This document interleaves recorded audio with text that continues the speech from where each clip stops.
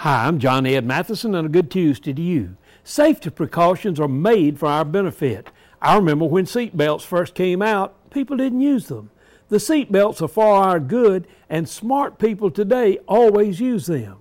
State Representative Cindy Rao has introduced a bill requiring life jackets in canoes and kayaks in Washington State. She wants to exempt Native Americans due to their eons of experience. I was amazed to discover that Native Americans have the highest drowning rate of any racial demographic according to the Centers for Disease Control. Representative Cindy still wants to exempt tribal members because they have been very used to our cold waters for eons. Even if you have a lot of experience, it's very important to use safety devices.